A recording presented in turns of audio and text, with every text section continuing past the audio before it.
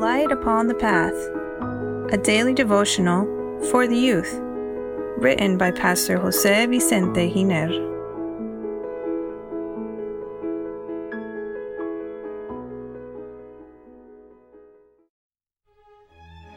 May 31st, Look and Live.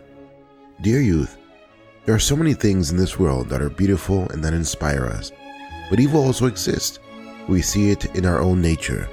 The Apostle Paul teaches us that the fruits of a sinful nature are adultery, fornication, uncleanliness, lewdness, idolatry, sorcery, hatred, contentions, jealousies, outbursts of wrath, selfish ambitions, dissensions, heresies, envies, murders, drunkenness, revelries, and the like, of which I tell you beforehand, just as I also told you in time past, that those who participate such things will not inherit the kingdom of God. Galatians chapter 5 verses 19 through 21. How easy it is to fall into one of these sins. In fact, many of these things aren't considered sinful in our societies, but rather as entertainment, to which we all have the right or little tolerable effects. However, how different they are in the sight of God. The text says that those who practice these things will not inherit the kingdom of God. But how can we be freed from these sins? Looking to Jesus, trusting in His merits and in His love. His perfect righteousness is granted to the repentant sinner that looks to Calvary with faith.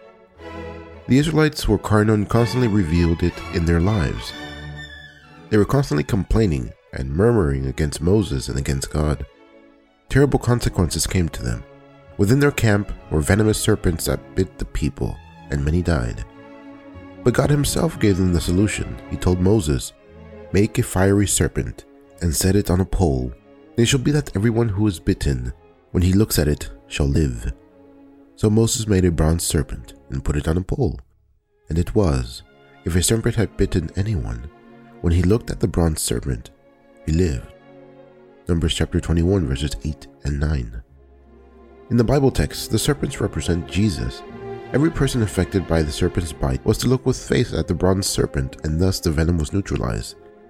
Yes, dear youth, looking to Christ with faith, we live despite the devil's introduction to the venom of sin. And as Moses lifted up the serpent in the wilderness, even so must the Son of Man be lifted up, that whoever believes in Him should not perish but have eternal life. John chapter 3 verses 14 and 15. One of the criminals that was crucified together with Jesus looked at the Savior, and with faith in His final hour received the promise of eternal salvation.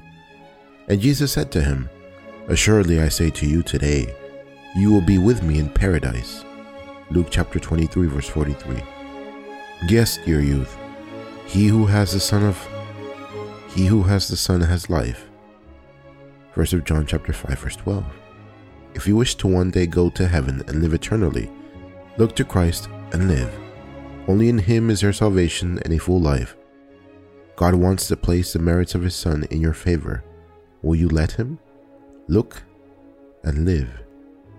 Receive the blessing of God and have a happy day.